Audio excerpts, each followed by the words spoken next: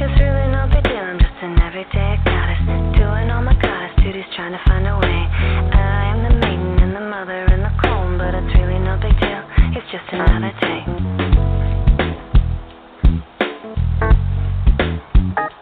She's a goddess in a skirt, long lean legs, she can drop you to your knees and make you beg. We are obsessed with her body, but we don't see that the beauty of the goddess lies beneath.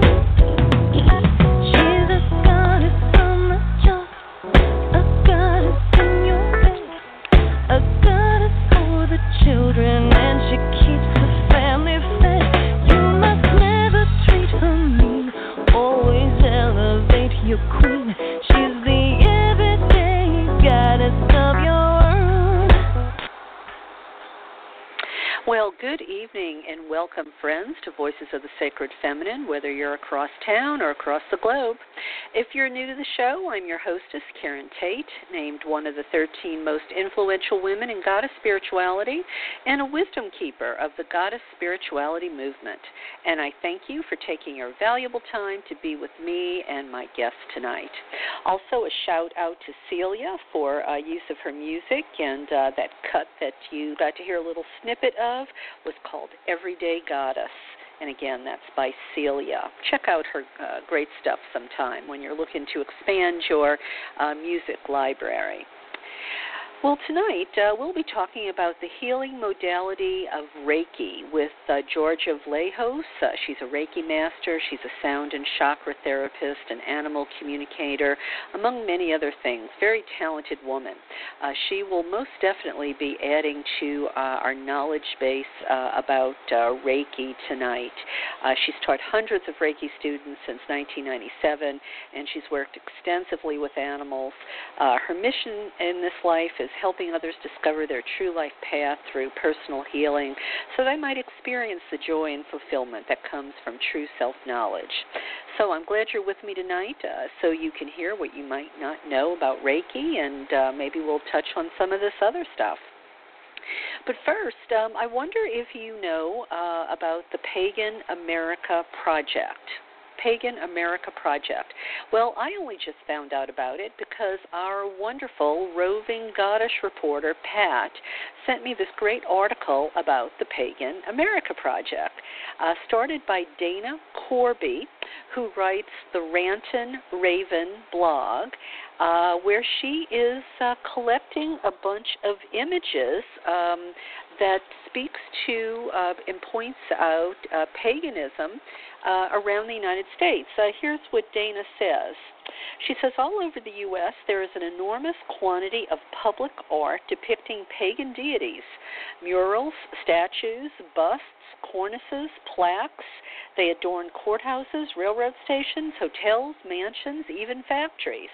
There are even a few whole buildings, like the Mary Hill Stonehenge in Washington and the Parthenon in Tennessee, with its glorious reproduction of the famous statue of Athena. So much for the contention that America is and always has been a Christian nation. America is full of pagan images and ideas. It's just that we don't notice them anymore. Joining costs to get on her Pagan America project costs $0. There are no dues. This isn't a Kickstarter or a GoFundMe. All you have to do is request to join the Pagan America project on Facebook. Then all you have to do is start looking, really looking at the public spaces where you live. Take photos of the pagan imagery you discover all around you and post them, along with a sentence or two describing the image and its location to the project's page. There are a few stock photos already on the page to show the sorts of things they're looking for, but after this, there's no more stock photos accepted. What you will see will be what people have submitted, and you must have taken the photo yourself, otherwise you might not have the right to post it. And, I know Dana is very right. When I was doing my book on sacred places around the world, and I really started to open my own lens they're everywhere in California. We have goddesses on the sides of buildings, on California city flags, on the California flag.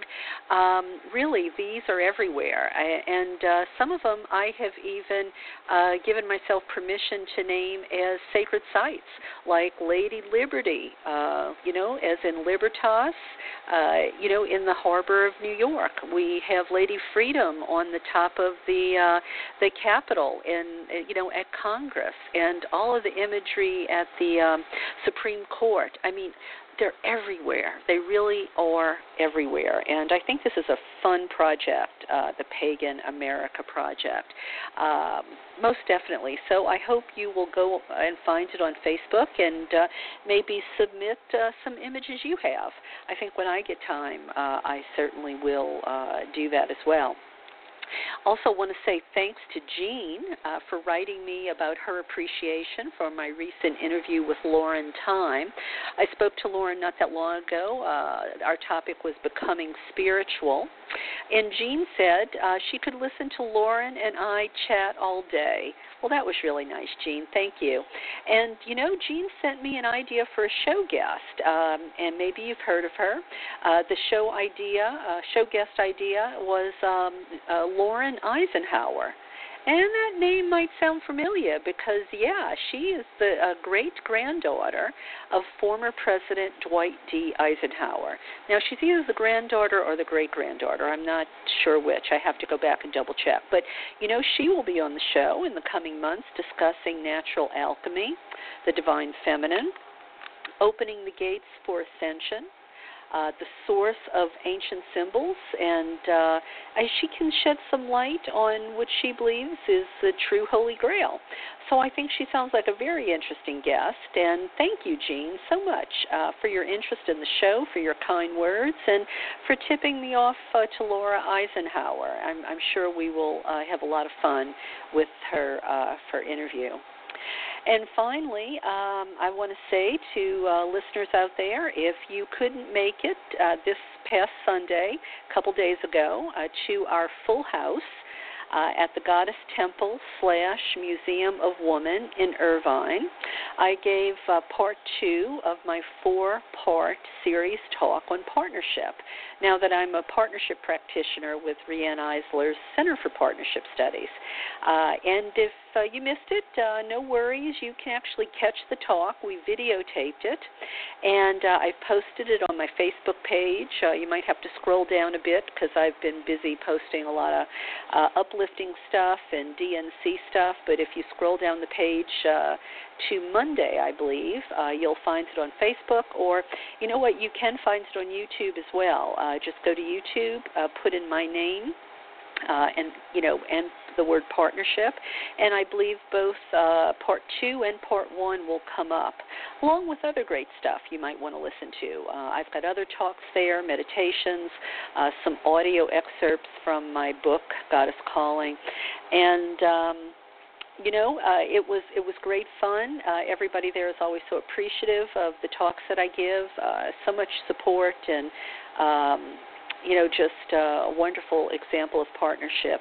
We actually get there at the temple, so it makes it fun and not a chore to have to put together a talk and then share it with folks for Fourth Sunday services. And you'll have another opportunity to hear me give part 3 there in Irvine on August 28th. Which is actually my birthday, so that's what I'll be doing as part of my birthday gig. I'll be giving part 2, which is partnership with our local and global community. And in case I didn't say it, this past Sunday it was partnership with intimate others, and the previous talk was partnership with ourselves. Are we being a good friend to ourselves? Because, so many of us aren't really good friends to ourselves. We maybe treat other people better than we treat ourselves. And so anyway, you can hear more about that in those videotaped talks that I've just described. And I hope you'll stay tuned in with me after my interview with Georgia, which is going to happen real soon here. I will have some words about the Democratic Convention and some other stuff I think you'll be interested in, including some, I'll be telling you about some pagan-oriented delegates, goddess people, like-minded people, who were in Philadelphia this week, and we will be chatting with them maybe as early as next week after they get home and they get a chance to catch their breath and reflect on everything that happened this week. We'll give some firsthand accounts of what they were seeing and feeling on the ground because you know what? They were right there in the thick of things, because we certainly know what comes to us from mainstream media is certainly not everything. Oftentimes it's not the stuff we'd be interested in. It's the stuff they want us to see and want us to think, and it's how they want us to kind of manipulate the conversation or the dialogue or the energy, and it's not always accurate. So stay tuned in after my interview with Georgia, and watch if you're a follower of the show, and you will soon be seeing when I post that interview with the delegates. And that reminds me right now, actually, I don't think I've remembered to say this for a while, but you really should click the follow button on my show page, and that way, if you're not in my email database, you will be sure to get notice of the shows that come on each week, and not miss any good stuff. Okay, so remember, click the follow button, and that's one F, and the other F is please go to my Facebook pages and like them or request to become a friend. And if you send me a private Facebook message and tell me you're a listener and you'd like to become a friend, more than likely, you'll get accepted, sooner rather than later. Okay. So let me introduce you to Georgia by way of her bio. I've already told you a little bit about her, but there's more to know. She is a healer, a teacher, a writer. As I already said, I believe she's a Reiki Master and teacher in the Usui Method. She's a certified crystal, sound, and chakra therapist and certified Starfire animal healing and communications practitioner. She's taught and attuned hundreds of Reiki students since '97 when she became a Reiki Master Teacher. She's also worked extensively with animals, dogs, cats, horses, and other small animals. Her soul's purpose is to help others discover their true life path through personal healing and thus experience the joy and fulfillment that comes from true self-knowledge. Personal healing is a long-term process that results from the application of many holistic healing methods, including healing the body, mind, and spirit. Wow, this really falls right in line with the idea of partnership with self, as I'm reading her bio here. Georgia is the author of the book Reiki, Crystals, and Chakras. Her book is a complete guide to energy healing and has been used by teachers and students alike throughout the world. She currently works out of her offices in Rancho Bernardo and Murrieta, California, and various other locations such as metaphysical stores and fairs. She can also be contacted by email, telephone, Skype, and Google Hangouts. And one of her websites is Love and Light ReikiHealing.com. That's Love and Light ReikiHealing.com. Her blog is ravensview.wordpress.com, and Holistic Tales blog. That's HolisticTalesblog.com. So, Georgia, welcome to the show. Well, thank you. I'm really happy to be here today with you. Well, I'm glad to have you, too. I mean, I think this is a great modality that intrigues a lot of people. And, probably the best thing to do is kind of start at the beginning. I might have some listeners out there who aren't really familiar with Reiki. Can you kind of describe what it is? Oh, absolutely. It's a form of energy healing. It comes from two Japanese words, rei and ki.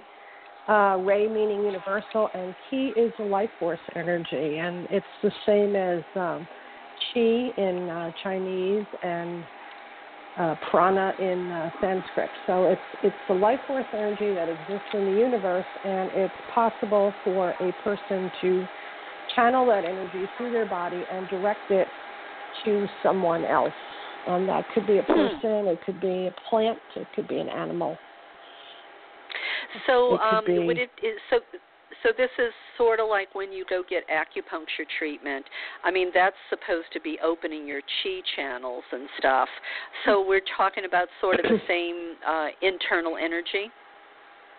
It's the same energy field. The body is made up of energy. Acupuncture, my sister's an acupuncturist, and that involves using needles to move the energy. With Reiki, you use your hands, your eyes, you can beam it, and you can in the palms of your hands. So you can send it through your body into wherever you're directing it. Wow. So you don't need to really touch anything. Can anyone do it? And I mean, I hear people like they do it from afar. So I guess it's a two-pronged question. Can anyone do it? Because I mean, I know they always say, we're all psychic. We could all be psychics, but some of us, seem to be more inclined to be able to do it well than others. And can you do it long distance, or do you have to be right there with the person or animal or thing? Yes, anybody can absolutely do it. And I've had classes with children as young as 3 and 4 years old that are really very open to it and very able to do it. And the oldest person I attuned was 88, and he became a Reiki Master at 88 and lived for a couple of years after that and did a lot of good with it. So it's not limited. Anybody can do it. You don't need a skill to do it. You just need to have an attunement, which basically opens your body up to channel the energy. Okay. Yes, it can be sent. It can be sent distance, and it can be sent anywhere on the planet. You could send it to the space station if you want. You can send it forward in time, and you can send it backward in time. Wow! Now that I've never heard that. That's pretty incredible. Well, I would like all of our Bernie family to send good healing energy for poor Bernie Sanders after what he's gone through at the convention this week. I didn't actually think about that till now, but that would have been great to be able to send him healing energy. So now Reiki, I know it's kind of considered an alternative healing modality, and it's crazy how long it took, things like acupuncture, chiropractic, those sorts of alternative modalities to be accepted by insurance and things like that. I mean, how well accepted is Reiki, today? I mean, are we just finding this in, real metaphysical, forward-thinking places like California, or is this something that people are doing, all around the world, and is it becoming commonplace? I guess that's the question. Absolutely. I have people that are my Facebook fans and people that come to my websites from places all over the world. My book has sold in India, France, Britain. So there's absolutely groups doing Reiki all over the world, and it is very commonplace. When I started out in Reiki, it was kind of a joke, and people thought it was, this is so weird, what is this? And that was in 1993 when I got my first attunement. And But in recent years, it's become very mainstream. It's used in hospitals all over, particularly here that I know of in Southern California, because I've gotten some people coming to me for Reiki classes because they first received it in the hospital and had no idea what it was until they experienced it. So it's become pretty mainstream. I believe even the VA has Reiki available. Wow. Wow. I did not know that.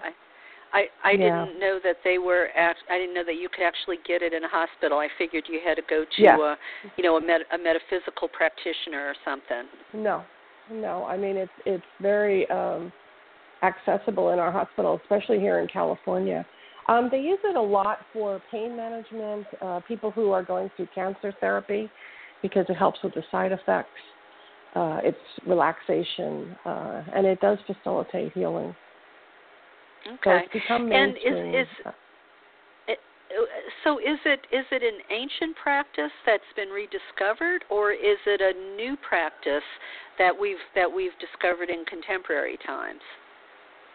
Well, that's a good question, and I don't necessarily have an answer to that.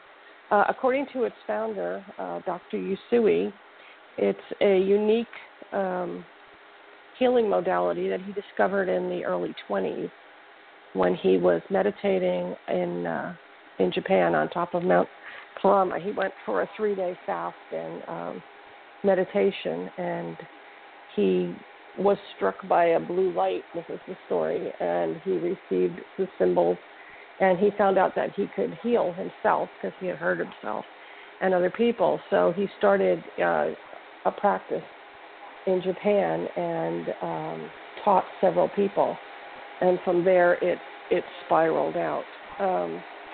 There is a practice in ancient Buddhism called the Medicine Buddha, and he's a beautiful blue Buddha, and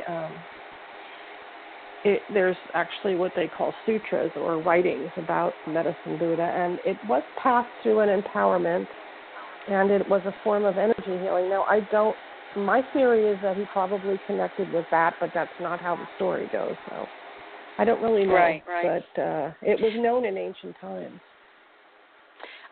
Well, it makes me wonder, and I don't mean to throw you another, kind of a stumbling block here, but but I mean, maybe this is something you've thought about or talked about before. Since this is energy work, and I wonder. Just kind of, connecting the dots here. There are people that believe in sound healing, music as a healing modality, and obviously, sound waves or energy waves.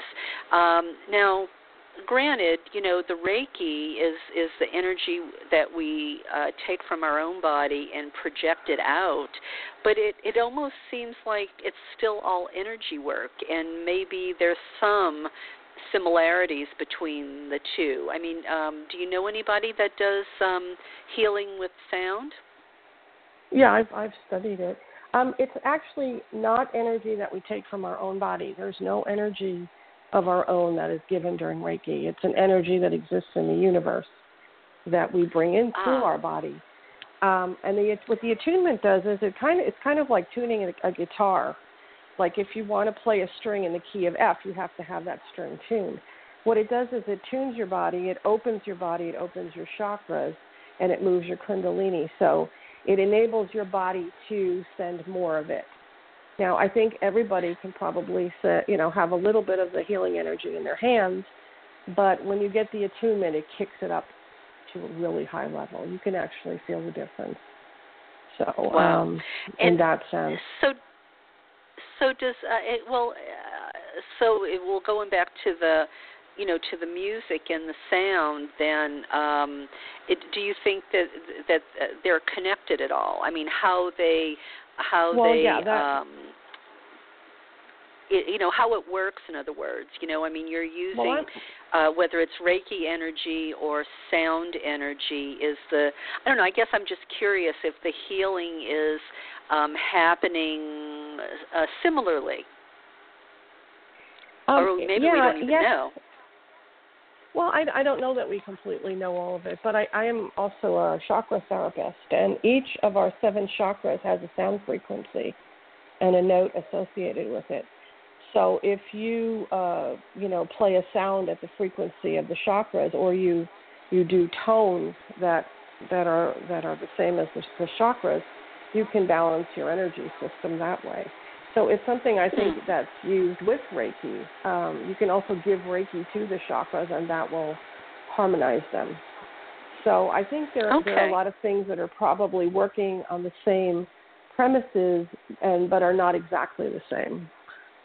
Yeah. I often wonder, if our world wasn't the way it is today, and I don't know if it would mean going back in time or going forward in time or whatever, but, imagine if we lived in a temple where, we woke up to a sound bath, and, from that maybe we went into a meditation and we did Reiki, and, during the day when we did our daily chores, we could listen to healing music, and, I think maybe you get my drift, where we're coming from, where I'm coming from with all of this. If we, we were cool with sacred sexuality instead of, victims of some of the taboo and shame, if,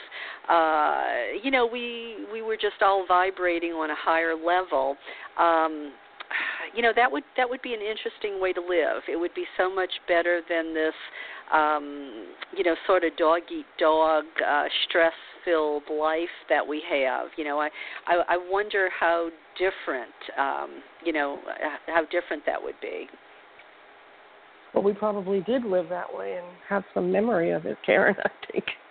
I think we can. Yeah. I can certainly relate to that, and I don't know. I think our lives are a little out of control at this point in time, but I do believe in a balance, and I think we're here on this planet, so we have to do some planetary and material things, and I don't know if I would want to live every day so in such high vibration. I don't think our current bodies would do well with it right now. It would probably take a few 100 years of, raising our vibrations to get to that point where we can do that, Yeah. I don't think we're you're there, right. Yeah. Because I think my teacher has always said that, to be truly enlightened, you have to live in both worlds. You have to ground your root chakra as well as open your crown. So there has to be a balance in life. That makes sense. That's just my opinion. That makes sense. Yeah. Well, what all of this energy work makes me think about, and I don't know whether you ever read it, and I certainly didn't read the whole series. I think I only read one book, but are you familiar? I think the author's name might have been Redfield, but the Celestine Prophecy? Oh, vaguely, yeah, from a long time ago, right? That was. Yeah. I think I read that many years ago. Yeah. I think it came out in the early 90s, and at least the first book did. And at the end, the goal was, I think the guy finally achieved coming out of his, flesh and blood body, and he actually turned into energy. It was really cool. Anyway, that's what this energy work makes me think about, trying to... I think because we all have memories. Yeah. We all have memory of that, and that would be wonderful. Well, and maybe too, this whole idea, if we are all energy and energy never dies, maybe that's the state we're naturally in between, incarnations. I don't know. I'm just talking off the top of my head here, Georgia. I believe that. I think we are. Yeah. I think that definitely is true. So how did you get started doing this? Was there something in particular that drew you to become a Reiki healer? It was just one of many things that I sought out back in the early 90s because I was in such a bad place personally. And I had just gone through a divorce, and then I had a very broken relationship that devastated me, and just realizing that I had a lot of things accumulated from my childhood and my marriage, and I was just in a really bad place, and I just went from place to place looking for help, and I knew that traditional therapy and psychology wasn't going to cut it because I'd been down that road before. So I came to California and started seeking out just different modalities that came into my vision, and Reiki was one of them. And it definitely changed my life. Yeah. I'm not the same person I was. And I... Go ahead. Well, tell us some success stories with Reiki. Oh, my goodness. There's so many of them over the years. It's hard to even remember them all. I think one of the most interesting ones was a little kitten that I had bought for my children back in the beginning of my Reiki career. And she apparently had eaten some cotton from inside of a stuffed toy that belonged to my children. And it got stuck in her intestines, and she got very ill, and the vet operated on her, but she developed peritonitis. And I got a call from the vet saying that the cat was passing and that she was cold, and they had her on a heating pad, and so I was like really upset. But when I told my son, he was devastated. He was just a little boy then. So I called everybody I knew that did Reiki, and I said, please send Reiki to this cat tonight. And I sat up all night sending her Reiki. And in the morning, I got a phone call from the vet, and he said, well, I really can't explain this, but the cat is up. She's growling at us because she always hated the vet. And, she wants to eat, and her temperature's gone, and I can't explain it. So I said, oh, wow. You're just a great vet. Good job, because back then you didn't talk about it. And that was probably the most dramatic thing that I think happened. Yeah, yeah. Well, will Reiki work if you are skeptic, if you don't maybe believe in it, Yeah, it'll still work. It doesn't require any belief system. It's not a philosophy or a religion. There is a spirituality to it, but you don't have to believe in it for it to work. It will still work. It's usually good, though, to get the permission of the person that you're doing it on. I mean, if they think it's the devil's work, then you probably shouldn't be doing it. Well, yeah, I mean, you have some of these Christian preachers out there that think yoga is evil, can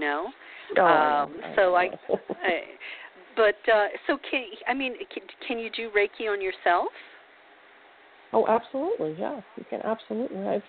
It used to be my only form of health insurance for a long time that I had. Really? Because I couldn't get health insurance. Yeah, I couldn't get it. And I have my special Reiki crystal that I use to heal my own things, and I've healed many things with it. We're not actually legally supposed to say that it can heal things. It can. We're supposed to say it can help with stress and pain relief, but yeah. It does. but you think it can do more than that? Oh, absolutely. I have seen miracles with Reiki. Miracles. Yeah. And it's not just physical. It's also emotional and spiritual. It works on 3 levels. I had a client who had a psychiatric illness, and she wanted to learn Reiki, and she did. And she actually got better. She's not perfect, but she got a lot better. There was a huge difference in her when she started working on her own healing. So it works. All right.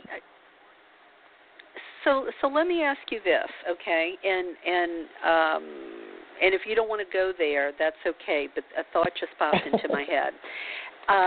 Okay. So if you can send Reiki energy, from where you are to other people and that sort of thing.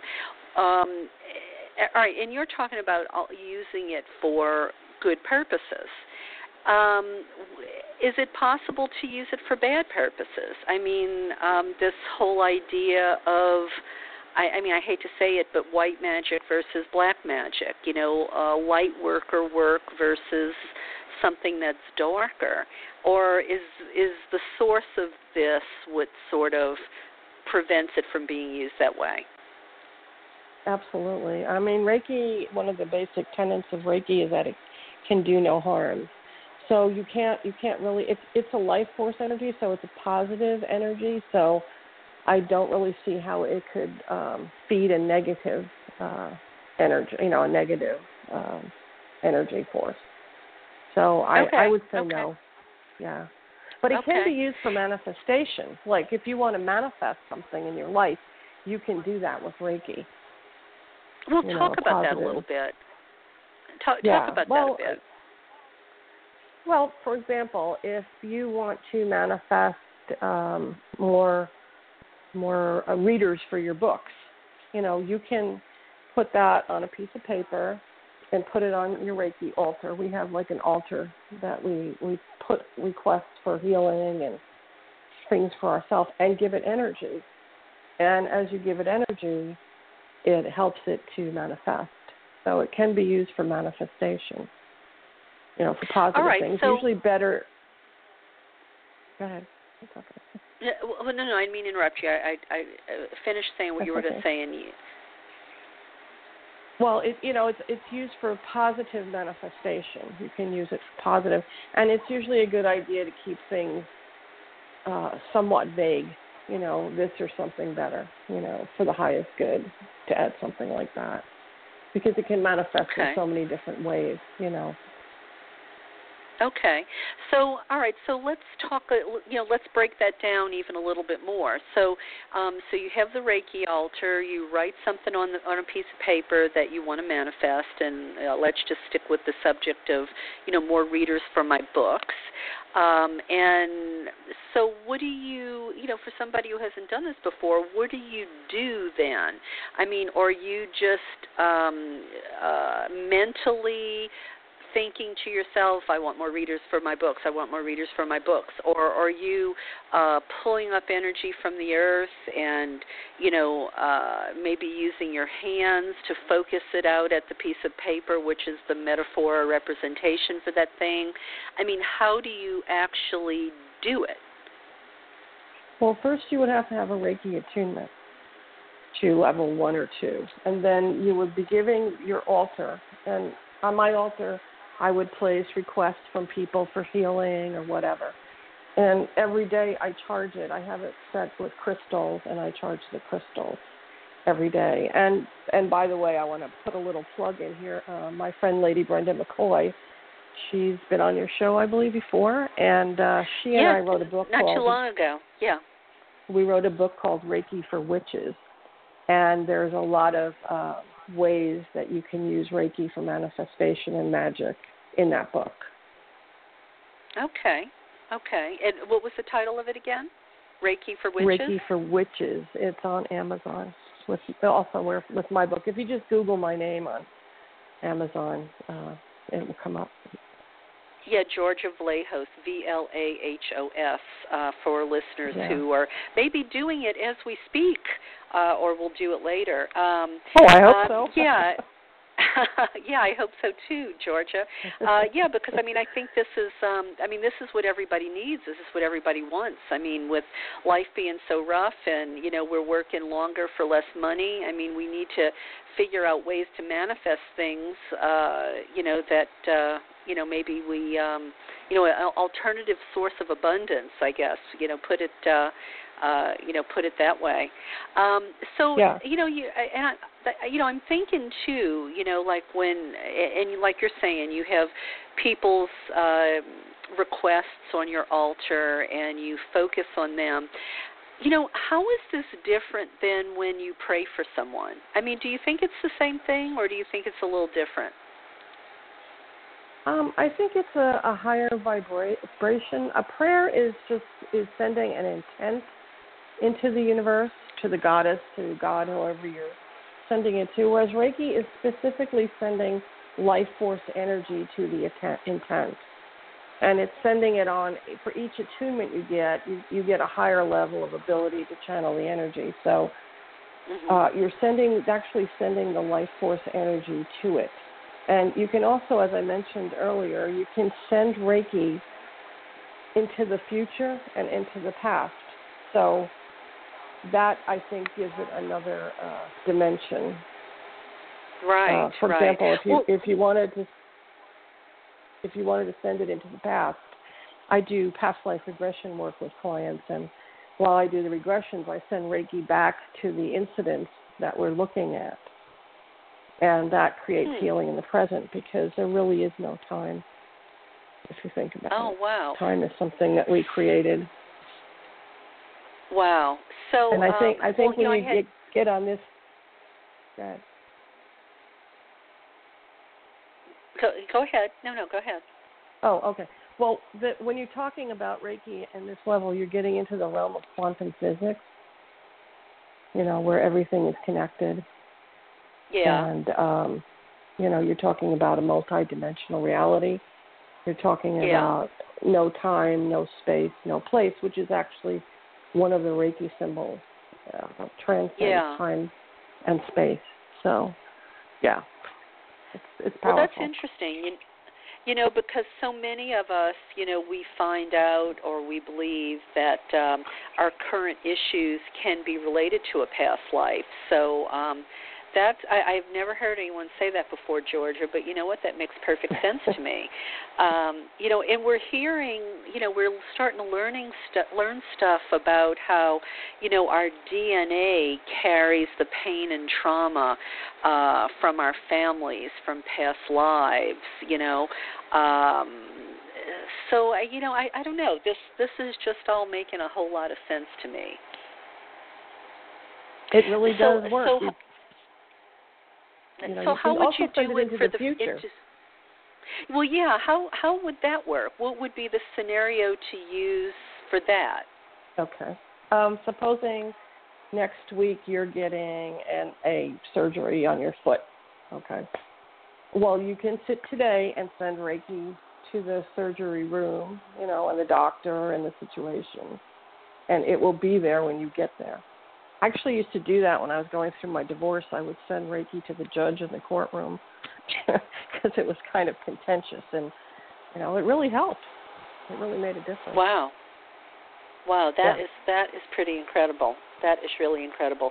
I knew you were going to open this whole Reiki can to a whole new level, because we've had people talk on the show before about Reiki, but you were really bringing us to to a whole new level with the Reiki. Well, all right. Well, you've already said that this is effective with animals. You said that you can do it for a plant. I mean, is this something that you can almost use for peace or a contentious situation? Like, for instance, all the craziness at the DNC, could Reiki be sent there to, calm, heal the broken hearts or calm the rage or anything like that? Oh, absolutely. And when I do my Reiki circles, I have regular circles, like monthly. And one of the things that we do is what I call a group healing. And we all hold hands. And we send Reiki out into the world to areas that are, experiencing difficulties, rage, war, whatever. And also to people who are, wounded or physically or emotionally, or, you can send it. And I also try and link up with other healers, around the world. So my vision is to just have a grid covering the planet of healing, and it's an exponential thing, it just keeps going further and further. So at some point, I think we'll hit a tipping point where there's like a grid covering the planet of healing. And that's one of my visions for Reiki. Right, so, yes, right. To answer your question. So does this have anything to do with soul retrieval? I mean, I don't know a lot about soul retrieval, but... Soul retrieval is a shamanic process where the theory of shamans is that when you have trauma in your life, say you're abused as a child, you lose a small part of your soul, or a large part, depending on the level of abuse, and it becomes lost. And the soul retrieval brings it back. It's a whole different process. I mean, you could use Reiki while you're doing it, which I do use it with other modalities that I, indulge in, but it's a very different process. Okay. So do you use this a lot when you're doing your animal healing and communication? Oh, absolutely. Yeah. Absolutely. I even once went to the zoo, or San Diego Wild Animal Park, and there was an elephant that was like weaving back and forth, which is a sign of stress in animals when they do that. And the elephant was obviously very stressed, and I was quite a distance away, and I sent him Reiki, and he stopped the weaving, So, yeah, I think animals are more open to it, and they're very aware of it, too. They'll often show you where they hurt so that you'll put your hands on them. How do they do that? Well, sometimes the dog will come, or a cat will come and put themselves right under your hands, or they'll take their nose. Like my friend Lady Brenda's dog, when he was passing, I did Reiki on him, and he would put his nose where he hurt. He would show me, and then I would put my hands on there, and he would lay there. And, you could see that he really gained from it, So they're more open and they're more aware, I think, than people are. Yeah.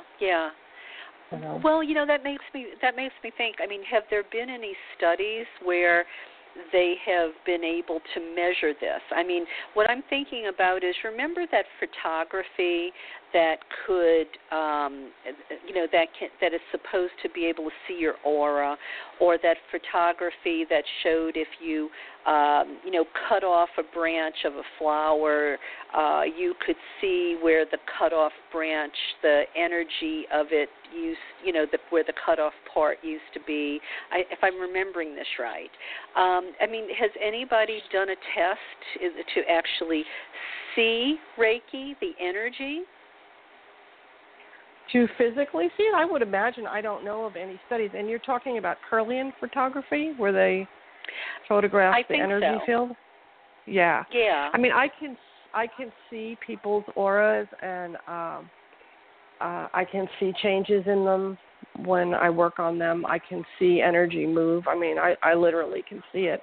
I can see the energy. If I start using Reiki, I can see a greater energy field in my hand, I suppose if they did Kirlian photography, I have seen, come to think of it, pictures of healers where they're, years and years ago, where they were, doing healing, and you could see the huge amount of energy that was flowing around them.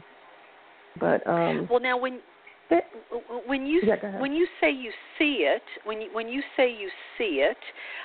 mean, are you seeing it in your mind's eye, or are you, literally seeing it and not feeling it? I mean, like when I do Tai Chi, I feel it, but I don't see it, No, so I guess I'm trying to see it.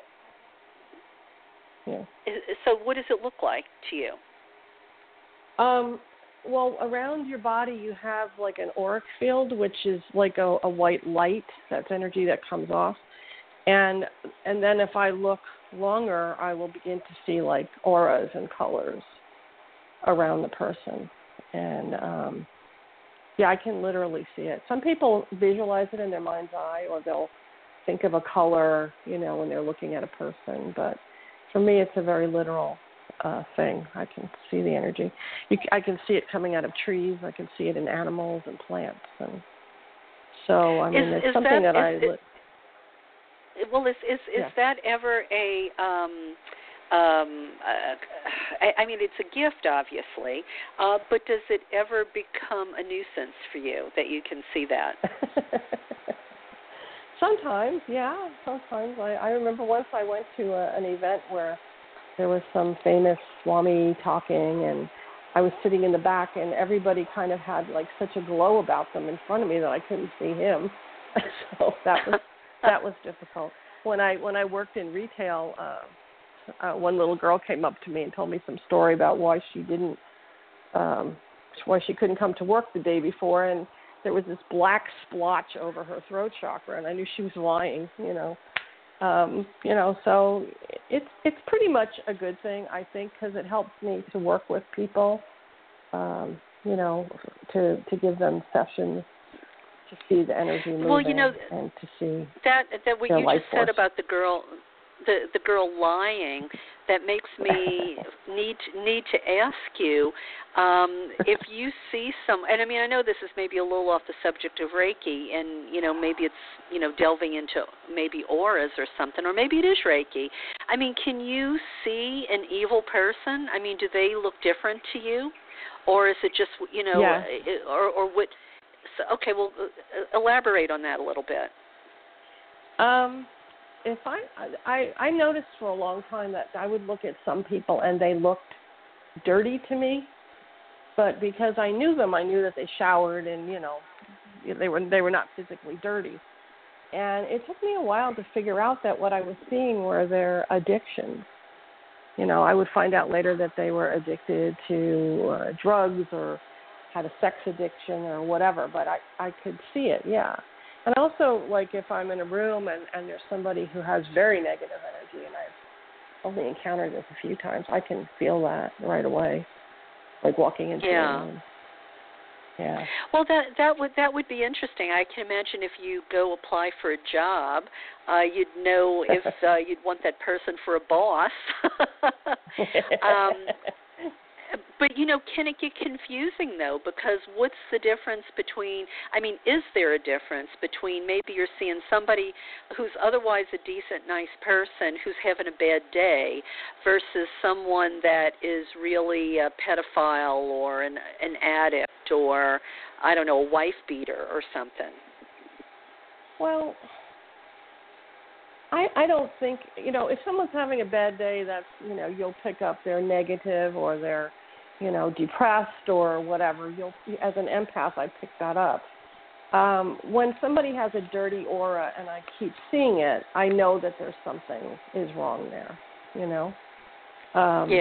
Yeah. It's not just a one-time thing, So, yeah, I've had that experience.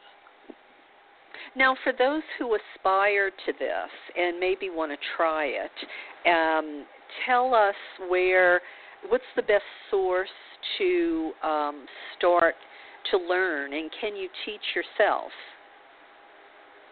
I suppose you can. I learned when I was in ministerial school in the 90s. It was a sort of New Age type ministerial school, and I was taught the skill, and then later on, as I used it more and more, it developed more and more, and as I went further in my Reiki career, it opened up my third eye more and more. So it's something that it's a technique I learned, but it grew over the years. I teach it when I do my chakra therapy classes. I teach my students to see auras and energy, and that's part of the class. It's not a hard thing to learn, and not everybody can do it. Some people are visual, and some are just perceive it in different ways. They might think of a color. Okay. And for somebody who's just starting out now, I'm sure we're all different, so we're speaking in generalities now. But if you're a beginner, what would be a reasonable expectation for you to be able to do? In terms of what? In terms of Reiki or seeing the aura? Yeah. In terms of Reiki, I'll just let me put it to you this way. Someone was trying to teach me how to do Reiki, and I didn't have any classes, formal classes or anything. And my husband, who had a knee replacement, was always in a lot of pain with his knees, and so I would, put my hands over his ailing knee, a few inches above the spot, and he would swear he could feel heat, and sure. And he would feel better, but the next day it would be back. So, I mean, it wasn't like it went away. It was like a real temporary fix in the moment. And is that how Reiki is? Or is that just because we didn't do it every day, or I wasn't powerful enough at it, or, I mean, maybe there's, you can't really know, but I'm just wondering what you think. Okay. Well, first of all, I believe my philosophy is Reiki is very simple. So there's not a lot that on the 1 and 2 levels, which is basically level 1 is a physical touch healing. Level 2, you begin to learn to do distance healing and mental and emotional healing. On those 2 levels, I think it's basically pretty simple. You just put your hand on the spot and it helps, or you can do like a full body, a treatment if you want. Each level requires an attunement, and each attunement will kick your energy ability the ability to channel the energy will kick it up. So as you progress, you will be able to channel more and more of the energy. Everybody has life force energy, so most people can feel heat in their hands, so you are feeling that. But Reiki opens it up to a much greater degree. It's also, the more difficult the condition is, like your husband having had surgery, that's kind of very traumatic to the body. It takes more treatments. So my son had a kidney problem, very severe kidney problem many years ago, and I gave him Reiki 3 times a day. I put a crystal grid in his room to give him Reiki all the time. I Reiki'd his food, I Reiki'd his medications, and I did this for months. And he is fine today, which he probably wasn't supposed to be. So, you have to keep doing it. And when you get something that traumatic, like a surgery, it's going to take a while to heal. But I've had clients who have had surgery and had very little pain because they were Reiki masters and they were doing regular treatments, and, it's like anything. It's nothing has touched the hem of my garment and you're healed. It's often something that and I was time. doing this without having had an attunement too. So there's that. All right. So you mentioned Lady Brenda's dog. You were helping it as it was passing over. So that makes me wonder: is how does Reiki help the dying or the terminally ill? Well, it often people that are terminally ill are anxious, they're in pain, they may be depressed, and giving them Reiki alleviates some of that, and it helps them to pass over. You can also give them Reiki after they've passed over, because it helps them on the other planes too. I had one student of mine, the 88-year-old man, he passed away a couple of years after getting his Reiki Master. And most of my students and his students were there with him every day for a month before he passed. And we would come and give him Reiki, and he would fall asleep, and he would have like a really good rest period, which he may not have had if we hadn't kept giving him the Reiki. So it is used in hospices. Some of my students have gone on to do that work. So it's very effective. Yeah, I can hear that, and so there's something about the Reiki lineage too. What is that, and is it important? I do think it is. I didn't used to. I thought it was kind of elitist, but in recent years there's been a proliferation of Reiki masters doing a video, and people buying the video, and they spend $50 and they look at it over the weekend, and then they're Reiki masters, and I just don't think that that's the way to do it. And I think the lineage comes down from Dr. Usui, and it's passed by master to student, and again and again. And I think, knowing that somebody has a hands-on lineage is helpful. I don't want to see Reiki get regulated by the government. I think that would be terrible, although they do grumble about it from time to time. So I think just staying true to the lineage and, and having an experience with a master who has, practiced for a long time. I think that's all important when you're finding someone to learn Reiki Well, from. that was going to be my final question before I let you, say what, however you wanted to close is, how does someone find a good Reiki master? I mean, how do they know if they're really good? Before I knew Lady Brenda, and I would look for a psychic, I have to tell you, I never found one that ever said anything to me that, made any sense or turned out to be accurate. How do you find the Reiki master? Well, I think you have to ask people how they learned Reiki, how long they've been like you would go for a realtor. Unfortunately or fortunately, in my mind, there is no licensing, but you have to be proactive. You have to ask questions. You have to ask, what is the person's belief about Reiki, and is it something that, goes with yours? How long have they been practicing? How many students have they attuned? What is their philosophy? And what is their lineage?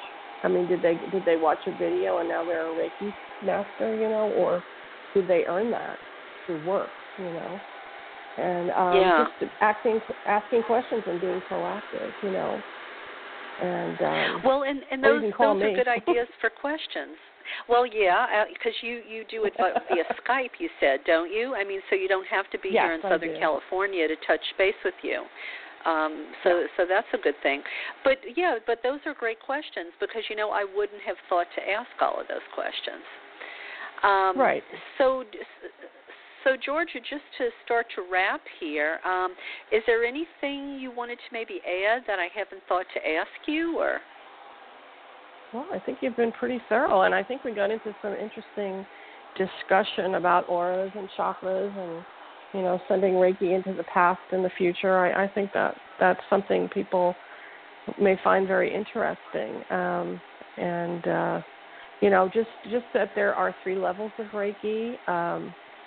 Each level brings you up a notch. It gives you different skills. And to become a Reiki Master Teacher, you need to be able to pass attunements. And it's not a simple thing. It's a process that you have to hold the energy within you and then pass it to your students. So it's a process, and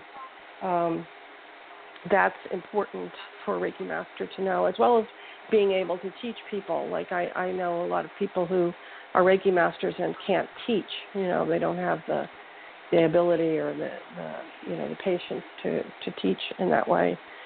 So, there's a lot of things. If you're looking to do Reiki with somebody, do some research, get on the computer, read some books, find out more about it before you, make a decision. So is there anything in particular that Reiki doesn't have a positive effect on, or can it help just about anything? Well, I read somewhere years ago that if you have just broken a bone, that it probably shouldn't give it Reiki. And I never knew if that was true or not until a student came to me and he said, I was bicycling and I fell off and broke my ankle. I immediately gave it Reiki. And when I finally got to the hospital, it had already healed and they had to kind of re-break it. So I would just caution to hold off if you need a bone that has to be set, Yeah. And don't use crystals around pacemakers. Those are the only 2 things that I would caution about. Okay. All right, then. Well, very cool. So in closing, Georgia, why don't you tell listeners your websites and your book again and how they reach you if maybe they want to do a Skype session with you or something like that? Okay, my website is www.loveandlightreikihealing.com. That's my general website where I have all of the services that I offer are on there. You can certainly email me at ravenhawk1710@gmail.com, or you can call me at 858-705-0288. And I'm happy to talk with anybody who has questions or wants more information, and I'd be thrilled to hear from you. So just be my guest. My book is Reiki Crystals and Chakras, and it's the other book is Reiki for Witches that I wrote with Lady Brenda McCoy, and we also wrote a book called Tarot Secrets together. So I have 3 books. If you put my name in on Amazon, they will come up. So you can order them. Okay. They're on Kindle and they're paperback also. Okay, wonderful. Yeah, I'm so glad you came on tonight because, you've really put this in, we really expanded on the subject, I think. We really did. Yeah, so, I thought it was great. Thank you.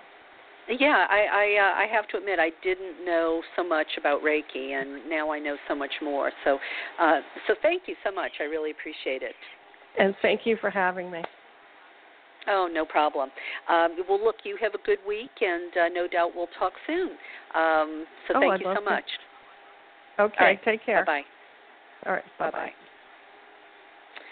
Well, that was really interesting, and I enjoyed that, and I hope my dear listeners have gotten as much out of it as I have, because we've had some Reiki folks on the show in over the years, and I think that was probably one of the better Reiki conversations that I can think of. So anyway, switching gears here a little bit, I want to say congratulations to the winners of Walking an Ancient Path, Emma and Nicole.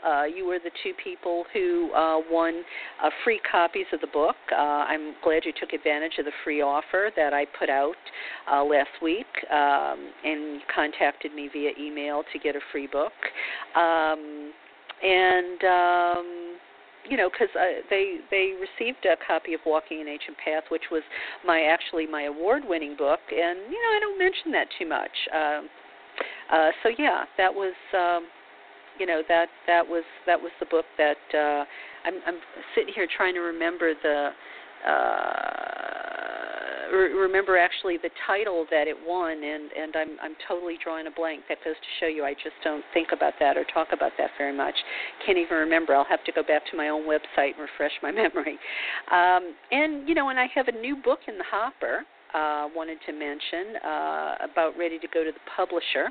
It's called Goddess 2.0, Advancing a New Path Forward, which I'm actually dedicating to Bernie and Jane Sanders, as well as Rianne Eisler, author of Chalice and the Blade and The Power of Partnership. So I'm hoping with a little bit of luck I'll be talking to you about that before too long, and maybe do a book launch party or tell you where you can get it.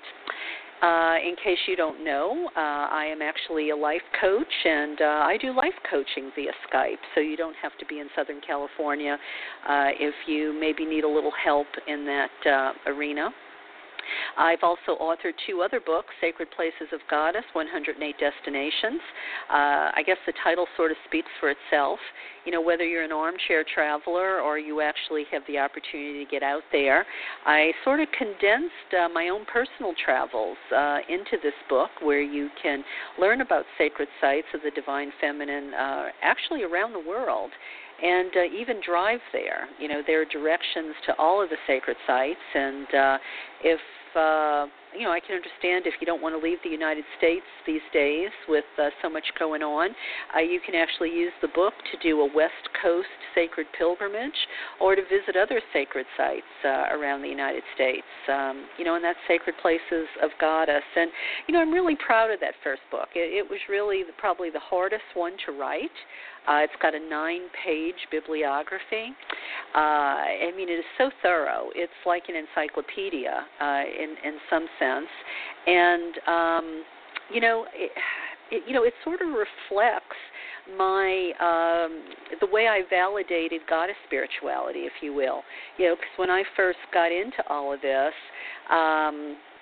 Rian Eisler's book, The Chalice and the Blade, was very influential, and it helped me understand herstory, that alternative history that we never learn in, traditional schools.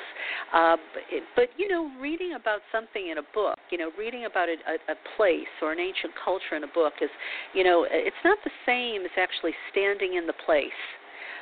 So I think in those early days when I did all of those travels, it was really about validating goddess spirituality for myself. And I thought in my heart of hearts that by bringing these sacred sites to people, whether they could see pictures of them or actually travel there, it would help make goddess more real and more relevant to them, just like it did for me. So anyway, you can get that directly from me or all the usual sources. I always love it when people actually buy my books from me. Then maybe I get more than $1 for the book. Goddess Calling, that's my other book. It offers inspirational readings about why goddess is relevant today. I think it helps us understand how goddess teachings can be a moral compass, a spiritual compass, as well as has meditations in it that encourage a deepening connection to the great She. That book is actually, the essays in it are talks that I gave to our own spiritual community, during sacred Sundays during the course of a couple years. To a certain extent, they follow the wheel of the year, but not exactly. And then, of course, there's the anthology based on the guests who I've interviewed here on Voices of the Sacred Feminine. But the book is Voices of the Sacred Feminine, Conversations to Reshape Our World. It's also out there, too, and it's received acclaim because it shows what a really big umbrella ideals or values of the sacred feminine actually are, with contributors as diverse as Starhawk and Noam Chomsky, Laura Flanders, Matthew Fox, Father Roy Bourgeois, who was excommunicated from the Vatican, or Charles Eisenstein and Jean Shinoda Bolen, and many other new voices, as well as better-known notable voices, all with really good things to say about the sacred feminine, maybe things that you haven't even thought about. So anyway, I hope you'll go to my website and check these out and help me out by purchasing a copy or two. And while you're there, don't forget to take advantage of all the free stuff there. And, talking about books, which I've always felt were my good friends, my wise friends, my fun friends, I wanted to share a word from longtime supporter of the show, Joe Carson. So give a listen.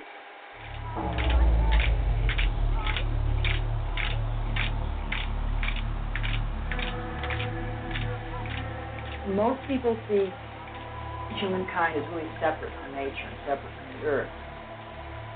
I'm as much of this earth as a rock or a tree. And I came out of it.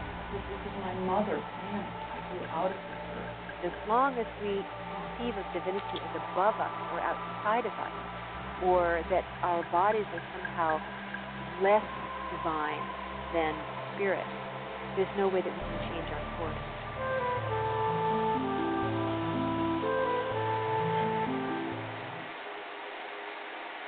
Well, that was a bit of a trailer that you were listening to, a trailer for the book, Dancing with Gaia by Joe Carson.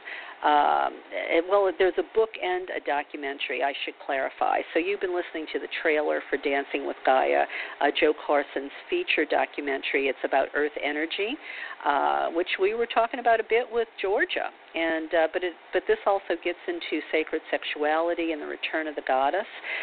In Dancing with Gaia, Joe interviews 15 visionaries about just those topics, and she traveled to sacred sites all over Europe and the Mediterranean to shoot it.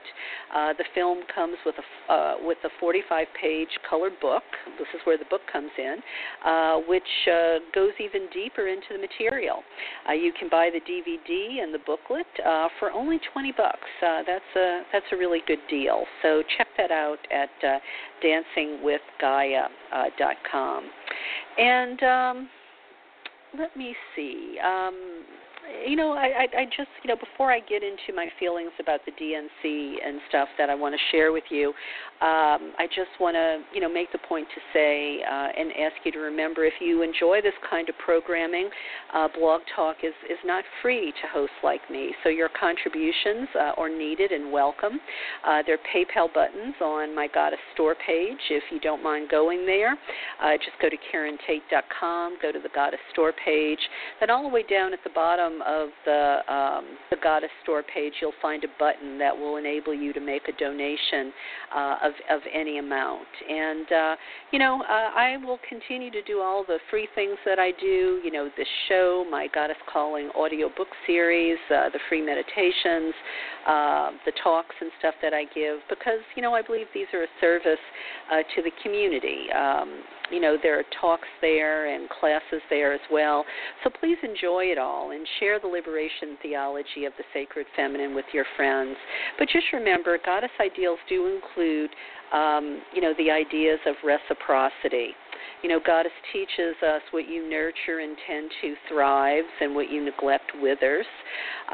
So, I just like to offer you a little bit of incentive. So for contributions of $50 or more, you will get my 3-CD set of interviews with Goddess advocates discussing sacred sites around the world. Now, this can't be found on any internet archives. They don't exist out there on the web. You can only get these direct from me. And you know what? If you can't afford that large of a contribution, I know times are tough these days, I am sincerely grateful to take smaller donations of any amount, and you will still get a gift from me as thanks for your generosity. So anyway, shifting gears here a bit, I promised I'd have something to say about the DNC convention. You may know I am a huge Bernie Sanders supporter, and I still am.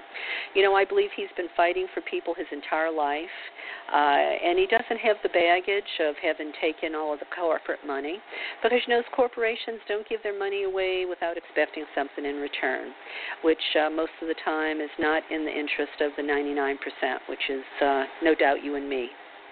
I am not in the camp of the people who believe Bernie let us down, or he sold us out, or he is a traitor. No. Yes, I am in agony with the rest of my Bernie family, because I really do believe, as WikiLeaks proved what we were saying all along, there were a lot of irregularities, and that's putting it kindly. Being cheated is not the same as losing fair and square. So all I know right now is Bernie is a hero. In fact, I am dedicating my next book that I mentioned earlier, Goddess 2.0, to him and to Jane. And I'm taking a little break from political posts on Facebook, I think, for a little while. And I'm, going to maybe take a little break from talking politically to sort of give myself a chance to recover from this, what I've come to think of as, this whole election cycle as this massive sham. Because like so many of us, we need a little bit of time to grieve.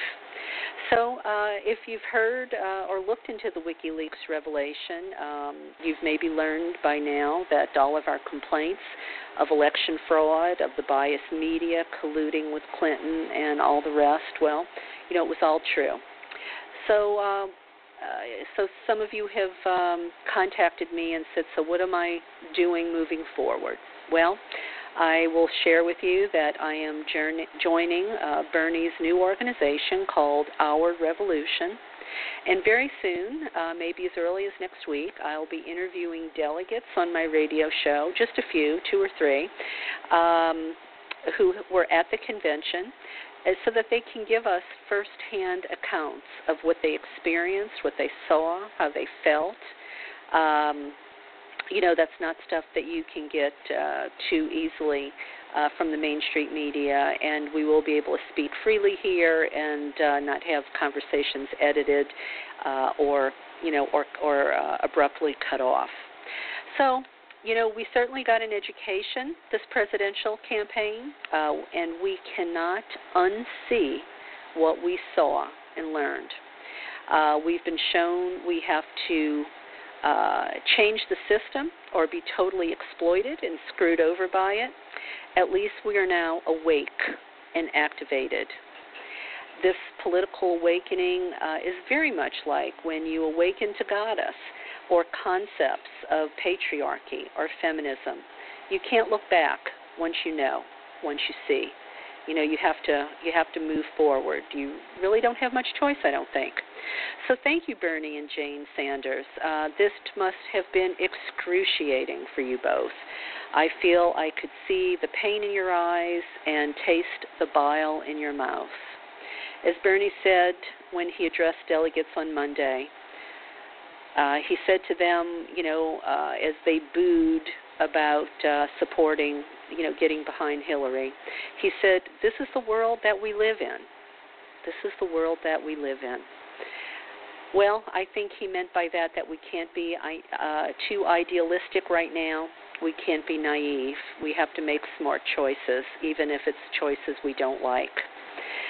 Well, I guess I would say also we're no longer the sheeple, and the revolution has helped us find our sacred roar, our sacred rage, and we are going to change the world.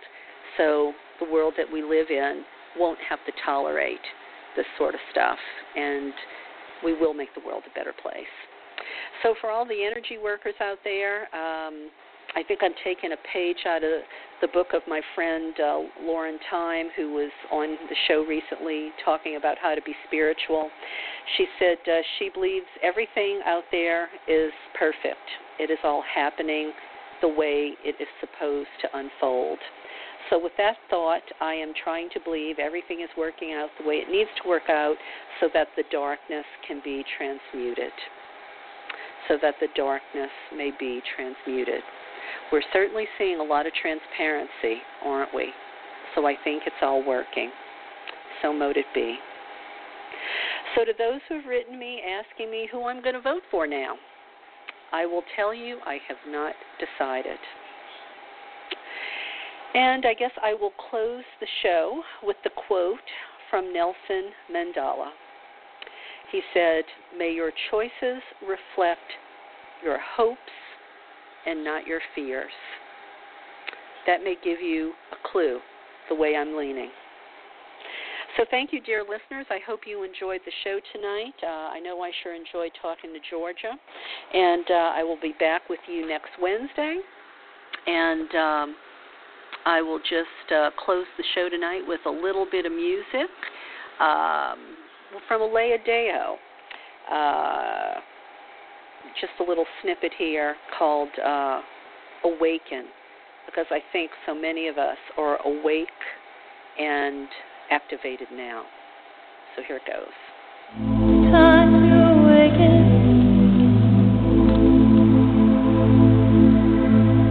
to your call inside. Time to awaken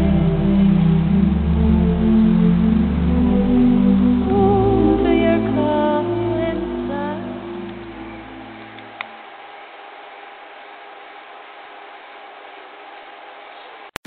Tax day is coming. Oh, no. But if you sign up for Robinhood Gold's IRA with a 3% match, you can get up to $195 for the 2023 tax year. Oh, yeah. Sign up at Robinhood.com/boost by tax day to get the biggest contribution match on the market. Subscription fees apply. Investing involves risk. 3% match requires gold for 1 year from first match. Must keep IRA for 5 years. Robinhood Financial, LLC, member SIPC.